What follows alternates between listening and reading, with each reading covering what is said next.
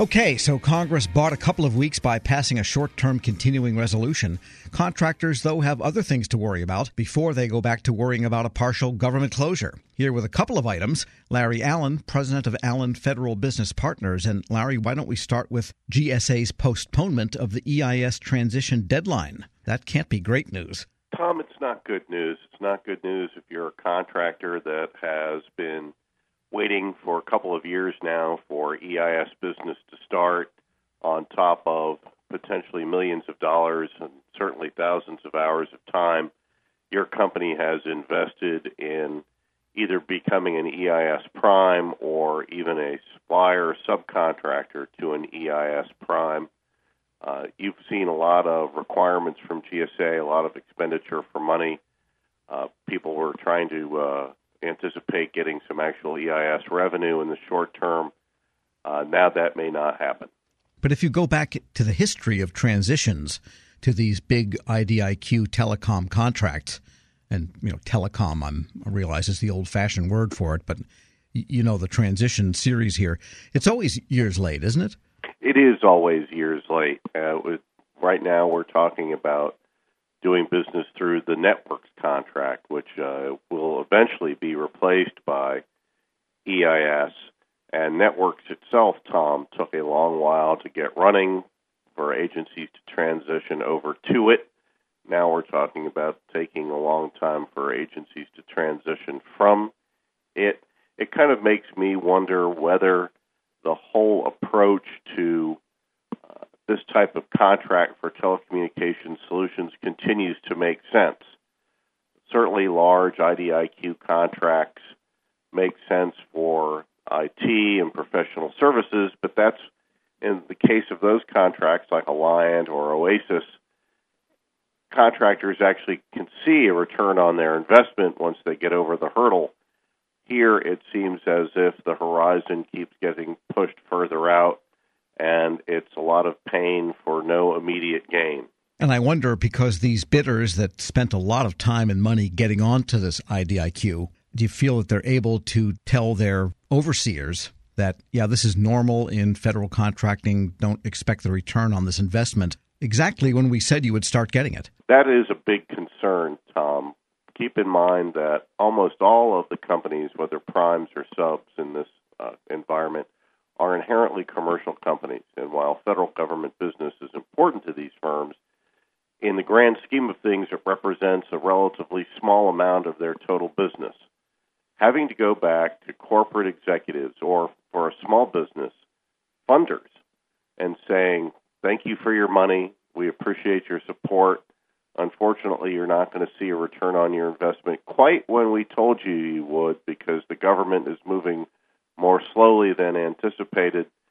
That's not an easy thing for a federal division or the owner of a small business to tell his investors, and it certainly won't really be received well by the people who hold the purse string. Yeah, it reminds me of that old television ad. It's not nice to fool Mother Nature, just as the lightning strikes. So what is the outlook for EIS, and do these delays mean that the demand can keep building for the services offered? I think what it really means, Tom, is that we're going to see a lot of business continue to flow through the networks contract as well as WITS, the sister contract to it. That's typically what happens in these types of situations. We saw a lot of business, for example, get booked on Alliant 1 as it wound down before Alliant 2 spun up. So it'll be the same thing here. That's basically good news if you're one of the companies that happens to be represented on each of the contracts, Tom. But if you have been putting your eggs in the EIS basket, you're going to be in a little bit of a world of trouble trying to get added to a supplier's networks contract or find some other way to reach your customer. So I don't think we're going to see a lot of pent-up demand. At some point, agencies do have to fulfill their requirements and bring their telecommunications capabilities into the modern world. Whether they do that via networks or EIS, I don't know that they have a preference for vehicle. In fact, if they did, it's probably for the vehicle they already know how to use and have been using for the last few years instead of a new one. So if you're waiting for EIS to deliver, now you know that your wait's going to get a little bit longer. It's going to come in transition, but it's going to come more slowly than you might have liked it. We're speaking with Larry Allen, president of Allen Federal Business Partners. And switching gears here, the latest numbers are out a couple of weeks ago on protests, annual federal contract protests. And you're finding that they are useful for the people that decide to embark on that course of action of suing their customer.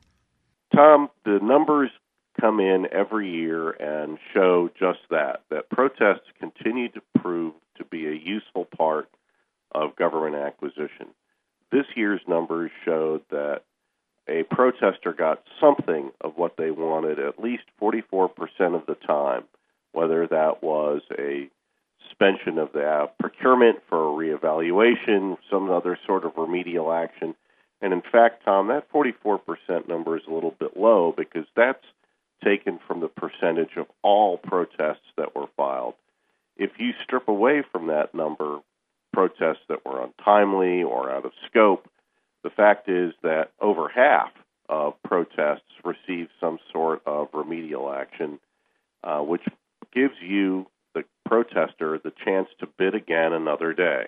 And I guess if you're that same type of company trying to convince your management that this is a decent market or that we need to keep putting resources into this market, if sometimes contracts are delayed, as we discussed earlier, sometimes you have recourse when you're not the chosen contractor, might be a counter-argument as to why this market has its unique dynamics. That's right.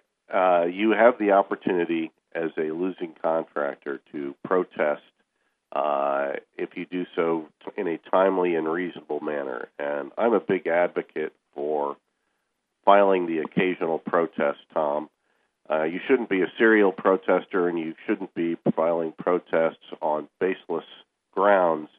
But if you see remedial action being taken in a substantial number of cases, that's an indication that the protest process is in fact needed in order for us to have the acquisition system work in the way it was intended to.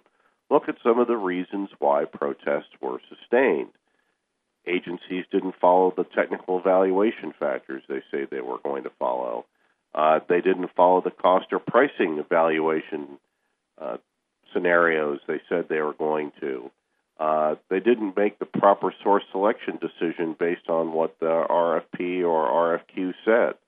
These are all evidence to me that protests serve as an important check and balance on the acquisition system. And it's not very much in the grand scheme of things if you're an Oracle or a Lockheed, but there is a filing fee for protests. Will that suppress maybe some of the frivolous ones, do you think? Tom, it's too early to tell whether or not the filing fee initiated in the middle of the FY18 year will have an impact on the net number of protests filed. All we can say for FY18 was that the total number of protests were down fractionally. Certainly, I think that's a good indication that it may start to have an impact on frivolous protests. But the fact remains that if you've got a reasonable ground to protest and you want to protect your business, either current or future, you should seriously consider doing so. Larry Allen is president of Allen Federal Business Partners. As always, thanks so much. Tom, I appreciate your time, and I wish your listeners happy selling. We'll post this interview at federalnewsnetwork.com/Federal Drive. Subscribe to the Federal Drive at Apple Podcasts or Podcast One.